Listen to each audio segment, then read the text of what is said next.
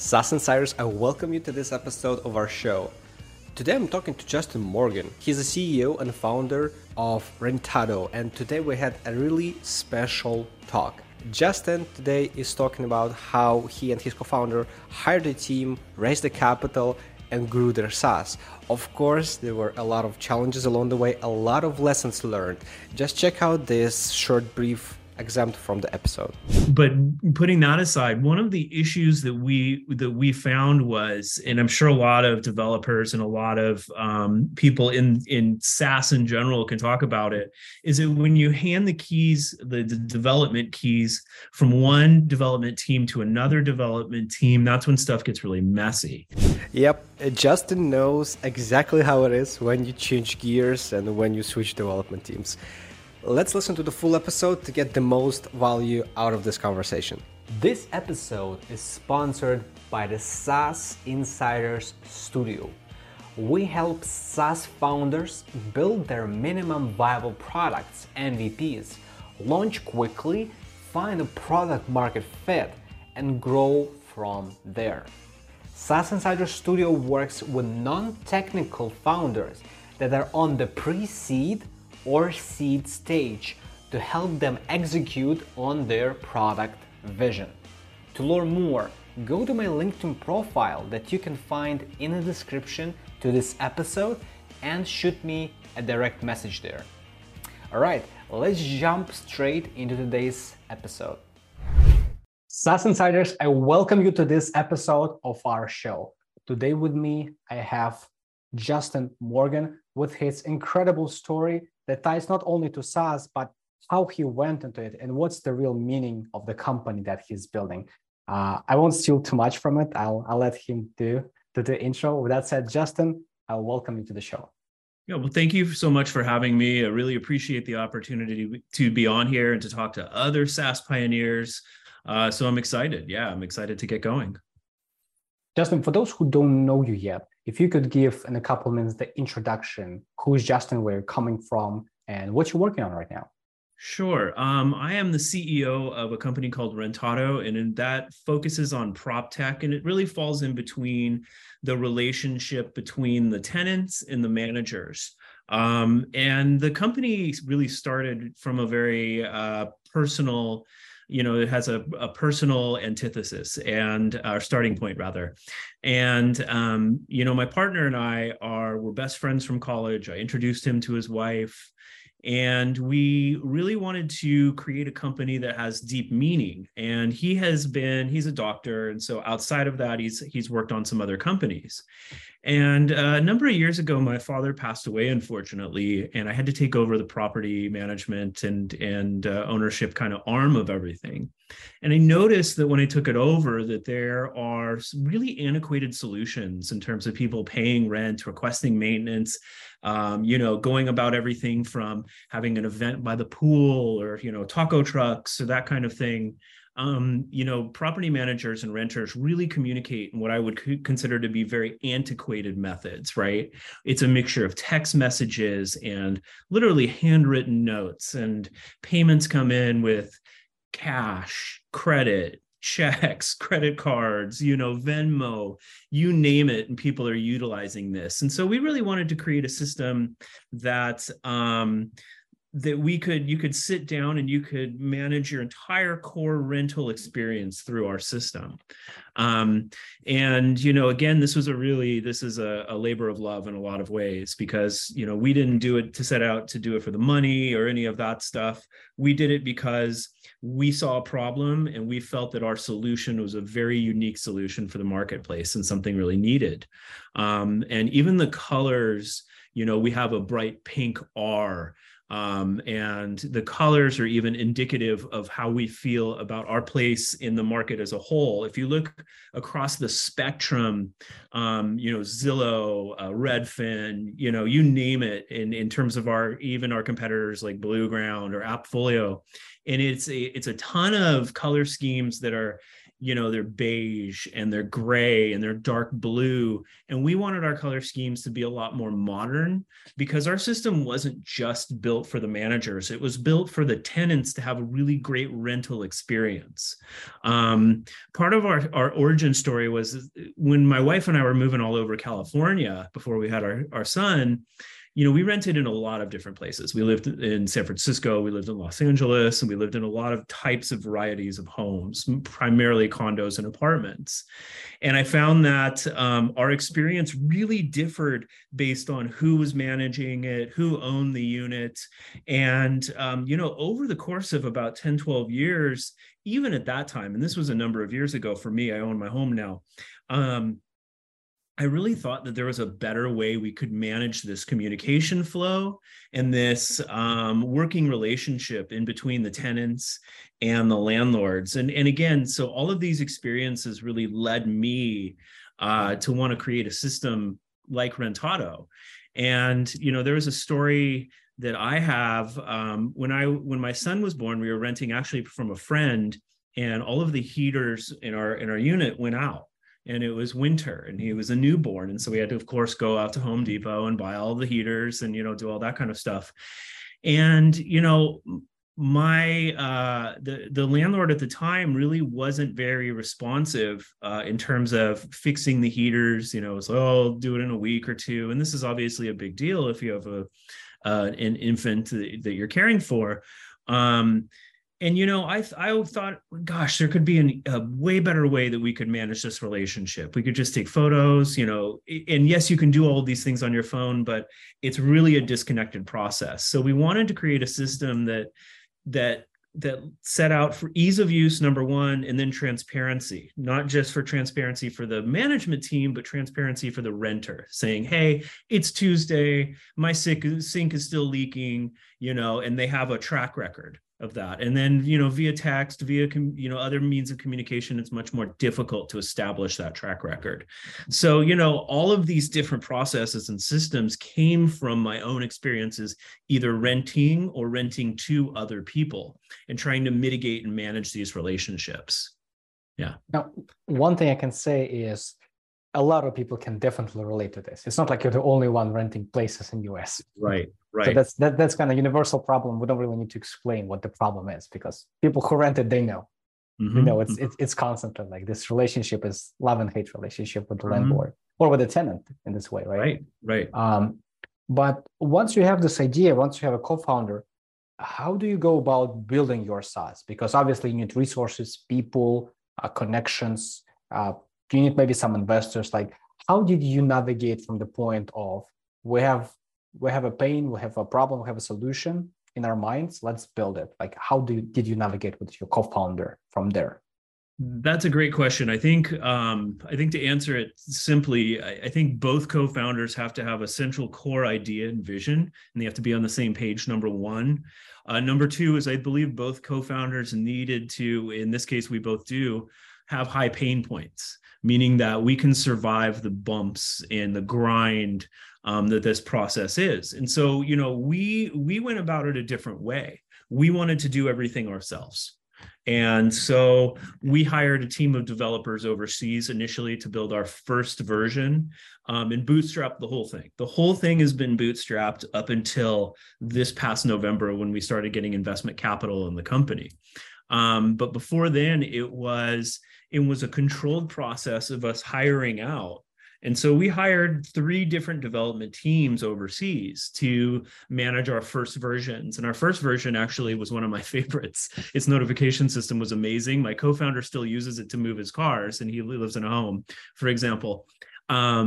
But putting that aside, one of the issues that we found was, and I'm sure a lot of developers and a lot of people in SaaS in general can talk about it, is that when you hand the keys, the development keys from one development team to another development team, that's when stuff gets really messy.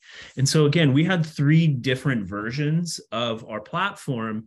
And believe it or not, the first version worked better than the last version. It sounds something, it sounds funny to say that. And you talk about all the time and the effort that all parties involved tried to input into this. And so really push came to shove. About a year later, we took those systems as kind of a core design philosophy and architecture. And we found a gentleman in California who had built, he was a CTO for something called Genesis Maintenance Systems in New York City. So he understood maintenance flow and how to build a system based on, maintenance requests and building requests, et cetera. This is what he did for quite a number of years and had literally was the system architect for them. And so he redesigned and built our system from the ground up. So we went from having a product that its databases were kind of messed up. It really was, it had multiple languages. Like we are on PHP and MySQL right now. And the other one had kind of a hybrid version of languages, and so the whole thing was built on a shaky foundation. And ever since he rebuilt our system, we threw out the other stuff. It's really been moving very smoothly, and we're able to really rapidly add any features that we need to. We can sideload development in any way. So it's been going actually, and I should knock on wood before I say this out loud, but for us, it's been going very smoothly in the development process. And if you talk to other founders and I'm sure you have through what you do in the podcast, but you talk to other founders in the space, whether or not they're in prop tech or fintech or whatever, they'll tell you that the technical development of the platform is one of the most difficult aspects to get right. And it's one of the most important aspects because for us, it's about putting our best foot forward. We are strangers. Nobody knows us in the industry outside of some very small groups of people here and there. I'm in the South Bay of Los Angeles, and I was on a commission for the city. And, we have a certain amount of people that we can talk to and have access to, which is wonderful. But at the same time, we knew that our reputation in this space would live or die based on how well our system performed. And so in terms of wide release and us not being able to get out there for a while, that was because we wanted to ensure that the system was as good as humanly possible before we MVP'd it out, before we rolled it out to actual consumers. There's just too many choices in this space. And again, I think our solution is better than others on the market, of course, but at the same time, we don't want to drive our potential customers to other people. And so, the development aspect was always a really difficult part for us. And it's great for us to be able to control it with our home team. We don't have a lot of outside costs. We've been able to really control costs, which has been a big factor. Looked at taking out large business loans and hiring a large team. And we really did it through contracting, through some equity pieces. And we're able to get a really great skeleton team. We have a great COO, he's from Cornell and he does investments on the East Coast. We have a great CFO. He's got an MBA from Boston University, and he has his own side firms and has worked for a lot of larger banks. So we have a really strong core team of professionals. And I think then that's really been part of our integral success in us being able to get through and grind through some of these bumps and these brick walls that we hit, for lack of a better term. It's because we've got this strong team on board and that everybody is really personally invested in seeing the project forward and seeing it successful. So. Now, Justin, I have two really important things here that you just said that I think every SaaS insider that listens needs to hear. And one of them is you don't really want to hire 3 or 5 different teams, one after another, because what it does is they all do it their own style, their own way, right? And it can happen exactly what happened in your case, which is the first version is good. And as you try to iterate on that, it's actually not moving anywhere, right? So you gotta first be super selective, probably, on what kind of team you're taking. Like, make sure that you can actually work with them for a prolonged period of time. And second is, just like you said, especially for non-tech founders, the ones who come from marketing background, sales background, maybe real estate background, the ones who don't know how to develop things themselves, right? Having someone like a CTO someone or a fractional CTO who you can trust for making those technical decisions can make or break a deal, because depending on whether you do it from the first attempt, basically means how much time, energy, and resources you'll be spending on this. Yeah, no, that's exactly right. In terms of our I call him a consulting CTO because he's not a full-time employee of the company, but he has equity in our project, not a substantial amount, but enough to where it can make a major difference, right? As upon we move to exit and M&A kind of activities, it can make a major difference for his life and all of that stuff. So it further motivated him to ensure that the system not only is good, but is good moving forward, right? He's got a real stake involved in that. And we're a small company, so we're able to, because we bootstrapped it, we didn't have any outside investors or anything, we're able to really kind of play with some of this a little bit more than maybe other people. But the way I've always thought about technical development is kind of the way that music is created. So if you hand off one composition to another composer, they're going to throw out like half the stuff the other person did, and it's going to be this continual retooling. So when we really sat down and thought about, hey, how are we going to, and we had a decision point, by the way. Upon spending more money and more time, and the third version was honestly not as good as the first version, it was a decision point. This is an inflection point. Like, do we shut this down and walk away and go about our other, we have other things in our lives that we're doing too? Or do we double down and find somebody? We know we have a great idea. We know the concept is great. It has proven, there's a value proposition that is proven time and time again. So we wanted to hire somebody that really was integrated with the project and really wanted to see it forward. And I believe that, and obviously everything's not said and done, but I do believe that we got lucky with the person that we found, because their skill set is so transferable to prop tech. Because I talked to a lot of other CTOs and they had developed in other verticals, but in prop tech, it's really its own thing.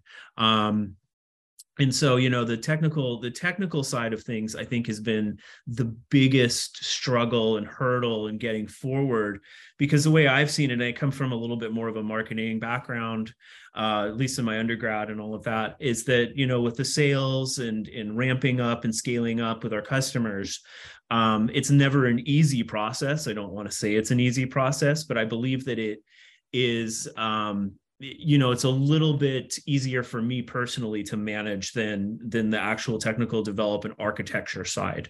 And so again, I'm really happy that we have somebody who is, so dedicated to the project and has made a really great, powerful tool that I think people are going to benefit from. Now, one thing you've touched here is really important, because you've said that there was a tough decision to make, right? When after the third version, we didn't get too much further. And this is really relatable to me, because I exclusively helped some SaaS founders as a fractional CTO myself. And they were almost like an exact spot like you are. They tried a couple teams, they get further down the road, invested 2 years, sometimes a bit less. But the last thing I saw is like 2 years of implementation, and they've got nowhere. Right. It's like, and they're at this point where they either change something drastically, find the right person, or they just quit, right? So what went through your mind? How did you approach this decision, right? And what made you believe that the person you decided to work with was a good fit? Like, what kind of signs told you that, let's try it one more time? We had used LinkedIn and in some kind of, some per diem basis and a little bit of equity stuff to attract some people that I thought were very talented, actually, some system architects and CTOs that were very talented. Our CTO stood out to us again because I could tell he was passionate about system design. He literally, like, this is what he does for fun in his spare time, is like system design and architecture. But outside of that, his experience was extremely relevant because, again, maintenance is such a large part. When we look at prop tech, we look at maintenance and maintenance requesting. You talk to almost any property manager out there, and they're going to tell you that that's their number one issue. It's not communication, it's not payment flow. That maintenance flow typically, and this is in my experience, and this is in the experience, I believe, of people that I've spoken to almost universally, and it's always maintenance. To give you an example, a real world example in one of our units, somebody did not communicate that their sink was leaking, and the leak went underneath the unit and caused $35,000 worth of damage, right? So we had to come in and basically redo the kitchen, et cetera. And I've always looked at our application. If this individual, without using any words or anything, was just able to take a picture of this and put it through the application, it doesn't have to be a direct text message, which, by the way, is hard for a lot of people to communicate. They have bad relationships or are scared of management, landlords, et cetera. Using this application as like almost a third-party independent person to go out and send this request, it would have saved that individual a lot of problems, and it would have saved our side of things a lot of problems as well. You know, this was a $200 or $300 repair versus something that ended up being $30,000 or $40,000. So going back to our CTO, I wanted somebody that really understood the maintenance flow in general. And again, he had extremely relevant experience. So you know, to kind of summarize what I'm saying is, as I looked at his experience, was number one for me. And then number two was his enthusiasm and his seeming, you know, almost from the get-go, his dedication to the project.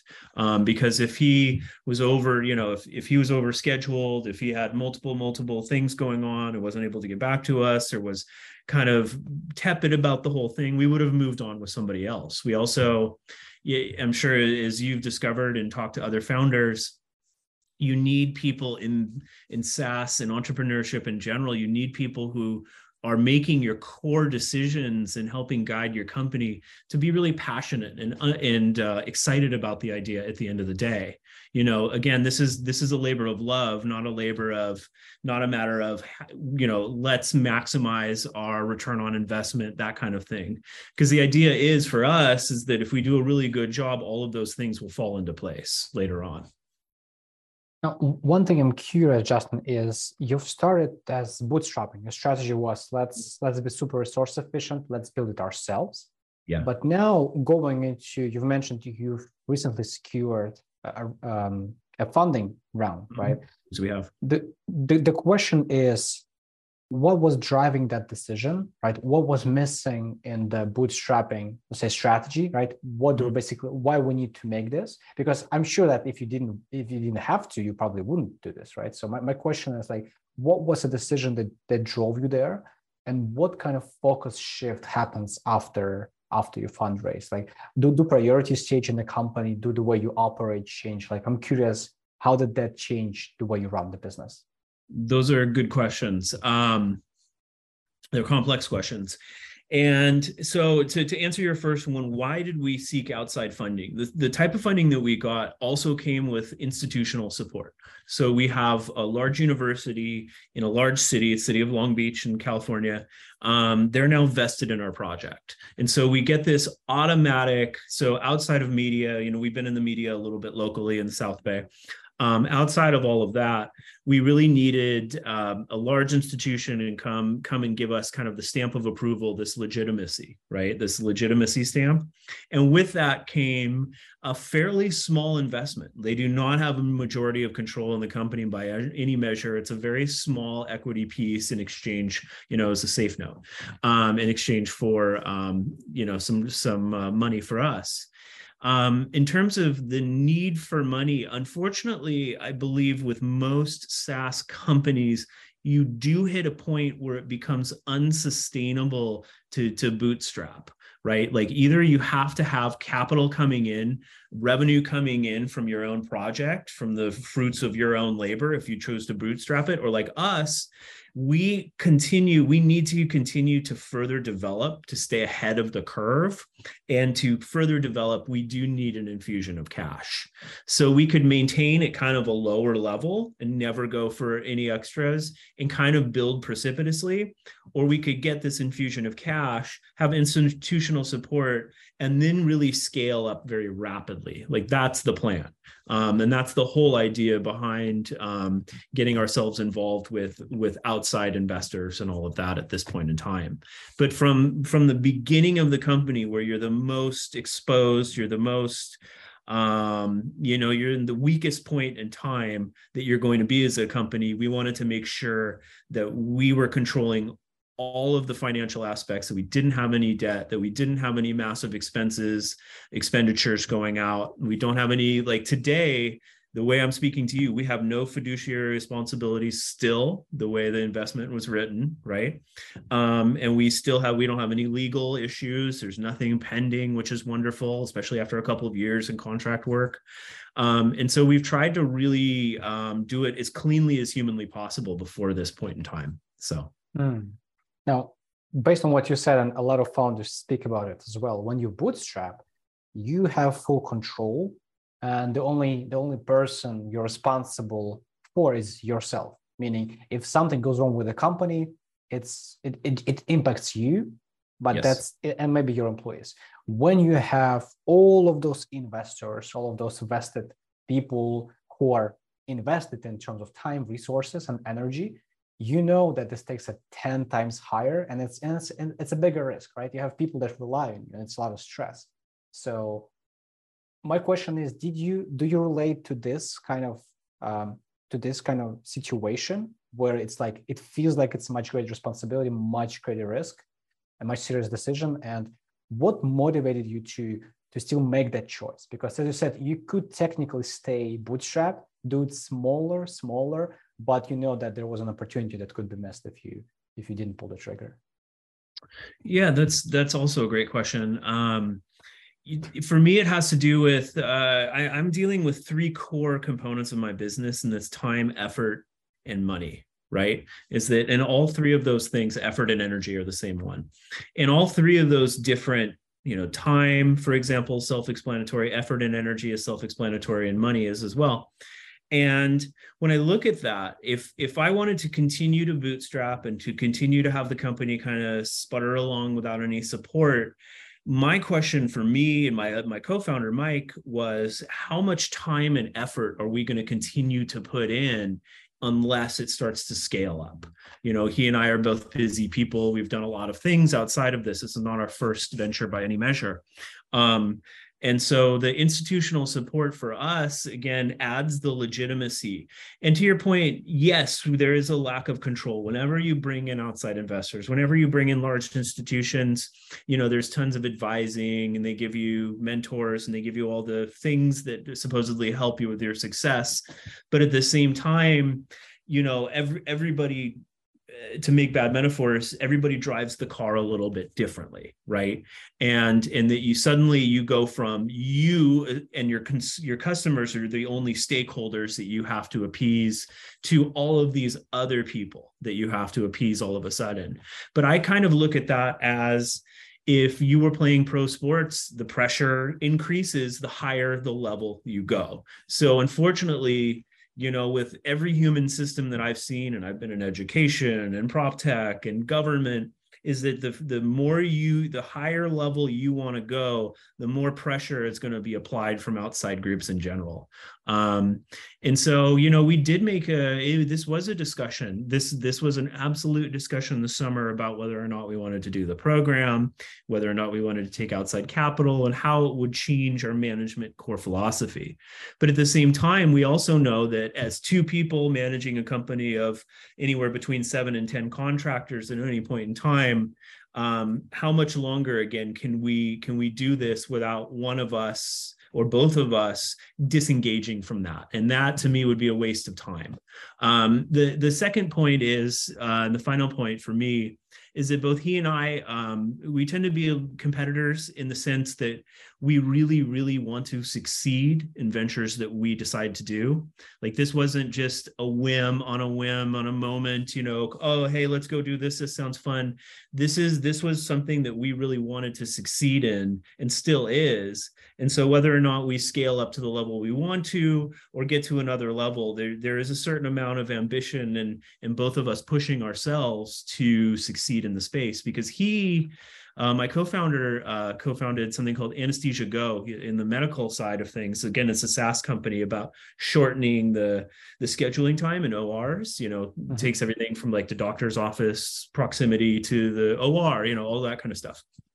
And they did a great job. He did a great job with it, and was able to exit in early 2022. And so, again, we're looking for the win as well. So you have a little bit of that kind of competitiveness in both of us. Got it. So it's more like, if we don't push this button, like we might never see this again, right? It's like we got to take the action while the opportunity is there to grow it. I can't speak for him, but I can only tell you my thought process was exactly that. It was, we can either do this or watch our company kind of do its own thing. And we don't know, maybe a bunch of people could have signed on, during that process. I don't know what's going to happen or what could have happened if we had taken that road. But I did not foresee great things. It really was either we're going to do this and go big or we go home kind of thing at the end of the day. So now that's admirable. How do you think that, what kind of things that gave you as a founder, as a co-founder of the company? Like you said, the management, the way the company is managed and run will be changed, of course, if you introduce outside capital. Yes. What kind of opportunities it gives you as a founder now that you went through that process? Like, how did it change the way you operate, and whether this is something you are liking so far? Yeah, I mean, it's been a relatively short time in between. We've had outside institutional cash, and I've been using my own. One of the things it did immediately is it takes that pressure off. I have a family and I have expenses outside of this, and so I wanted to make sure that actual living resources were being reallocated to where they should be instead of diverted to the company. And it to me, I look at it as an exciting thing, to be quite honest, because the people that we've met so far through the process seem to be very vested and interested in helping us succeed. The core management philosophy will never be the same between two people ever. You get two people in a room and they're going to talk about management. And if they're both being truthful, it would never be 100% on the same page. And the other thing too is my co-founder and I don't think we're complete experts in managing or running a company or anything. And so, getting outside support, advice, especially as we scale up at this stage, is really important to us. And eventually, you have to try things, new things, and whether or not they work, remains to be seen. But this was one of the things that we knew that we had to really go and do, to be able to get our name brand out there, to be able to scale up, and to be able to really prove to the to the market segment that this was a valuable addition to PropTech. So I love it. What are the plans for you and for your company now that you've passed the funding round? Like, what are the things, what are the goals you're set for yourself for the next 1-2 quarters, maybe a year? And how do those change compared to before the funding? Sure. Before the funding, our goals were to acquire a handful of customers, to make sure that this worked, and then to possibly seek exit at a much, much lower number. And again, that time and energy factor coming into play. Our goals now have radically changed. We are really looking at scaling up. We want to go basically as far as the system, we'll say the universe, for lack of a better term, allows us. And we've met some really interesting stakeholders through the process, and a lot remains to be seen. But again, this really gives us an opportunity to go much larger and much bigger than actually either one of us initially planned on from the get-go. We had always planned on the project being kind of a side project and being smaller. And then I took that over about a year and a half ago full time, and it is not a side project at all anymore. It's definitely full time. But again, the institutional support that we receive, and I have had some friends. There's a friend of mine who started a company called Evo Electric, and they're doing very well in green tech. And they've gotten a lot of recognition for everything from the Clinton Foundation to these green and LEED type organizations. and they went through the company and they were facing similar things. They were, it was bootstrap or die or receive institutional funding. And since then, they've been able to raise millions of dollars. They have a full company. They have full scale production facility because they actually make a physical product. And, their response to me in terms of, recommending this program and whatnot were, you can stay down at that level forever, and kind of without maybe some outside support for what we need and what they needed at the time. It just wouldn't have happened if they hadn't received outside support and outside funding. And of course, it's changed the way they started their company and they managed their company, but at the same time, they're able to go out and do a lot more fundraising type activities and get in front of really exciting people. They've met some really, really exciting people through this process. And we're looking to do the same thing. Interesting, really interesting. One thing, Justin, I'm curious, and a lot of SaaS founders will be also as well.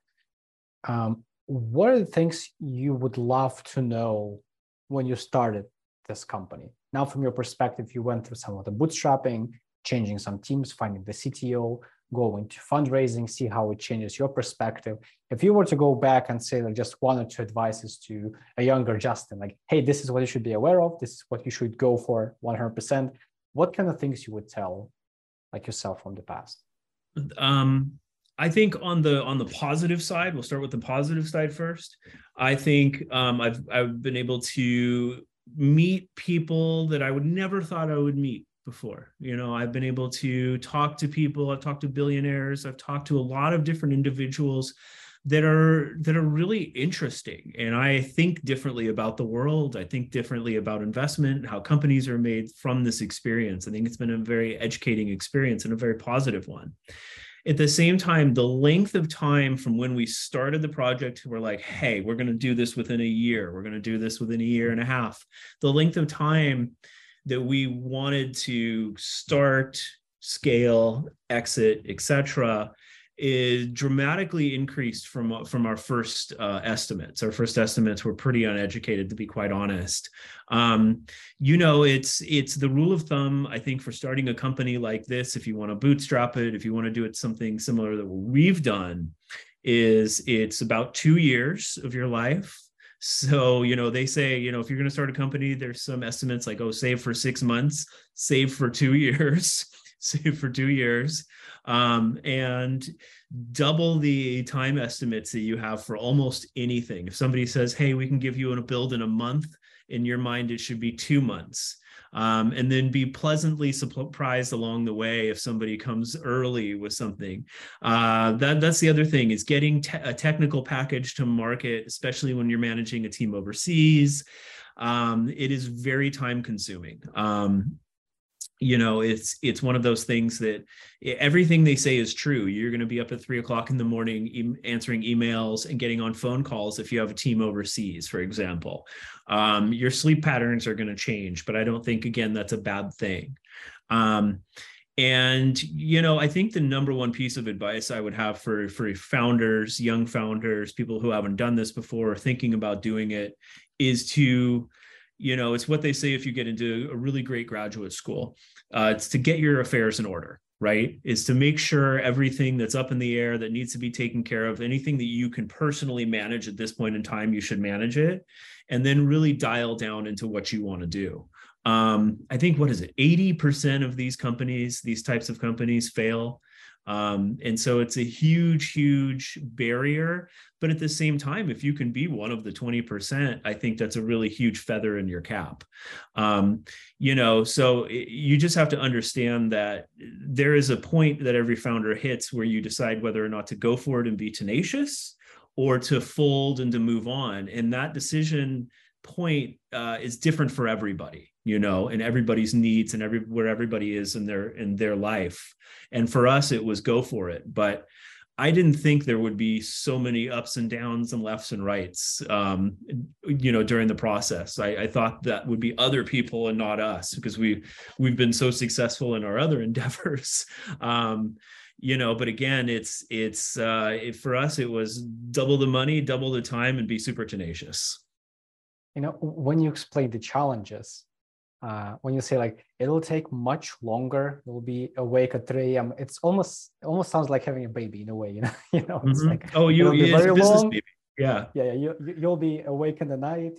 The sleep cycles will change, but that's for the good. And I'm hearing this, and it's like, oh my God, it's almost like having a younger one. So in some ways it is, and you're like just like a young one. I have a 9-year-old son. I just like a young one. You are bringing them, into the world, and you're getting them ready to be successful. And you're not sure if it's going to work. Sometimes, sometimes you ask yourself. I like to think of the movie. I don't know if you've seen it. The movie Moneyball with Brad Pitt. He's a manager of the Oakland A's, and it's a great movie. And he spends about, I don't know, a quarter of the movie driving around, kind of asking himself what do you see? He's like, oh, why am I doing this? He asks. That's a real line from the movie, and I've thought about that line a lot because I've had those moments where I'm driving around too, going, oh my gosh, what am I doing? I could be doing X, I could be doing Y, I could be doing Z, but for me to go from that point to the point where I am now. There's been a lot of really positive and wonderful change, and personally I'm not sure if I would have gotten the same level of satisfaction by going out and working for somebody else, going out and not trying this was always a question mark in my mind. I come from this really long line of entrepreneurs. Like my grandparents co-founded Squaw Valley. They did the measurements and some of the principal investing for the ski resort there. And, we've come from leaders and all sorts of stuff. And, I've always wondered whether or not this was for me. And I can definitively answer that it is. So it's almost like in your DNA in a way. You have a few generations of people doing this. Yeah, it's something like that. I have a lot of engineers and in my DNA, a lot of political people. And so, it's kind of a nice mishmash in between, because I think I'm a little bit of both, because I was a commissioner and I tend to speak a lot. And it's a little bit of blend of both. Is it being a leader, a CEO, or whatever term you want to apply to it, involves PR, involves public speaking, involves getting yourself out there and putting yourself in uncomfortable situations. But at the same time, I really like the engineering process and the architecture and physically building something. I really like the idea that we were able to create something from literally nothing. And I think there's a lot of SaaS founders out there that it's something that started with an idea. And even though it's not some building off in like the LA skyline or something, and who knows, it could be, at some point in time, but this idea that we were able to come up with a simple idea, and the same thing with Mike and I, it was an idea over coffee, and come out with something real. It's on the iPhone store, it's on the Android store, it's it's in the internet now, it's real, it's a thing, and we created it. And that's a pretty amazing thing to say at the end of the day. Fascinating. Justin, where do you dig for inspiration? Maybe you have some books, inspirational speakers, mentors, masterminds, accelerators. What are the things that helped you become the way you are? Of course, from your experience, but maybe you've read something, you watched something that you think made a major shift in your understanding of how to run this business. Maybe you name 1 to 3 like titles. Sure. I used to read a lot before this, because this capitalizes on my time so much. There's a book about Ernest Shackleton called Endurance, and they were stuck down. I actually think it should be on the reading list for Harvard, etc. And it's a true lesson of leadership. And again, the book is called Endurance, and it's a historical book, obviously, and it's about basically how Shackleton was able to do these superhuman feats, and he did it all for his crew. Not a single person in his crew died. I think a couple of people lost their legs from frostbite, but it's amazing if you look at what they went through. That was a hugely inspirational book. And I personally draw inspiration from my family, from the people that I'm related to.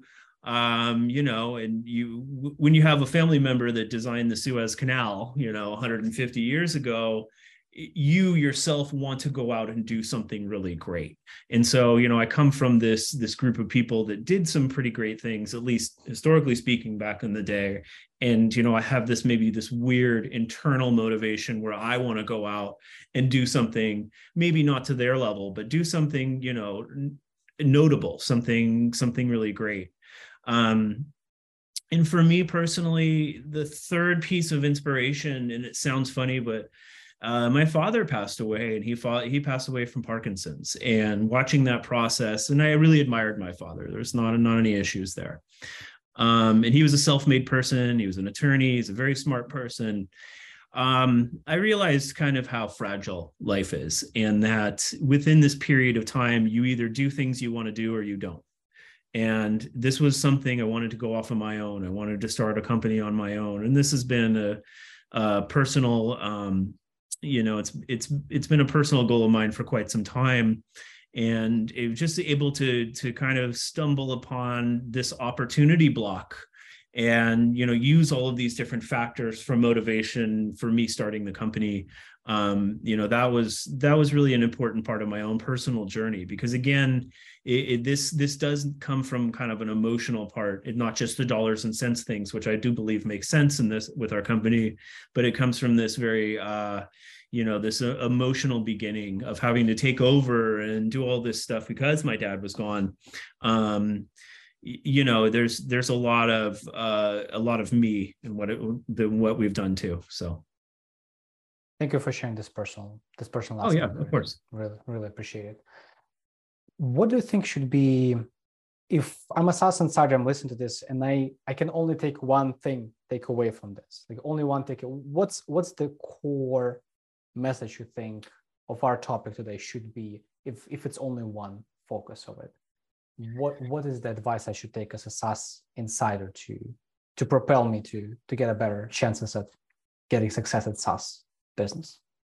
I would say, if we could really simplify it down to really big ambitious terms, I would say be super tenacious, to be open and honest with people in the industry. Don't hide your experience or your lack of experience or anything else. And the last piece of advice that's really served us very well is don't be afraid to take chances. Like, don't be afraid to take chances. Don't be afraid to swing for the fences. And, I like to tell, when I taught a million years ago, I would tell them, Babe Ruth had a horrible batting average, but he would just hit them over the wall when he could. And it's the same thing, is that we really swing for the fences. And if we miss, we miss. It is part of the deal. But when we hit, we really connect with some powerful people, some powerful ideas, some powerful processes. And so I think it's really important to give yourself a fair shot, go out there and try. And, don't be afraid to take major chances. Don't be afraid to reach out to that CEO you've heard of. The worst thing they can do is say no or ignore you, right? At the end of the day, that is the worst thing that can possibly happen. So yeah, that's basically my advice is to be fearless in this, because I think every founder has to ask themselves how in they are. If you're 100% in, being fearless, I think is kind of second nature. You're already taking a risk by leaving paid work, or, kind of upending your life to start a company, to do something like this.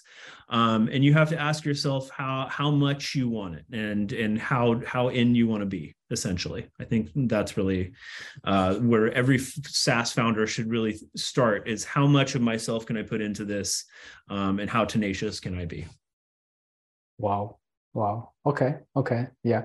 We're speaking 100%, right? It's almost like when you're standing on a cliff, when you're watching down, it's still 99% because you're still there. 100% is when your feet like leave the rock and when you're already there. So it's about like, are you ready for 100%? And when you're there, it's not a problem to reach out to that CEO. It's not a problem to make that connection, to wake up at 3 a.m. So it's really about like, you're in or you're out. One, two. Right. Yeah. Fascinating. Before we'll be wrapping up our talk today, I really want to make sure that SaaS insiders and everyone interested who's relevant, of course, that can connect with you to help you, maybe seek advice. Maybe it's a VC who wants to connect as well. What are the best contact details they can reach out to? Is it like email, LinkedIn? What would be the best way to connect? Yeah, that's a good question. You can email me directly at jmorgan@rentadousa.com. You can find me on LinkedIn. I'm the CEO of Rentado. It'll say like Rentado, former commissioner, board chair, that kind of thing on my, you feel free to connect or to follow me. I think I have about 2,300-ish people that I'm connected to now on LinkedIn. So those are really the best two ways to get a hold of me, but I'm basically available 24/7. And again, if you want to reach out at any point in time or just chat or anything else, I'd love to hear from you. That's awesome. That's awesome. We'll put those in the description of the episode so people can reach out and add value to you and maybe seek some help from your side as well. Perfect. To wrap up, Justin, what do you think will be the final thoughts for our conversation today? What will be the right last words? Oh, that's a very hard question. In terms of piggybacking off of being tenacious, if this is, I think at the end of the day, because our discussion turned to be really personal and about kind of the emotions about starting it, not just the rationale and the logic behind it. I think your listeners would really benefit if they're on the fence of whether or not they want to start a company, would be to reach out to other founders that they've never met to get a really honest assessment of what this is about. And to B, if this is something you really have wanted to do, to start your own company, there's never a bad time. Whether or not we're in a recession or a depression or everything's going incredibly well economically, there's never a bad time to start your company. If it's a good idea, if you're tenacious, or if there's real value that you can provide in the marketplace to your consumers, be fearless and just go out and do the thing. And that would be my advice. Justin Morgan, everyone. Justin, I thank you so much for investing your time to speak to me today. Yeah, well, thank you. Thank you for having me. It's been a lot of fun. SaaS Insiders, we'll see you in the next episodes.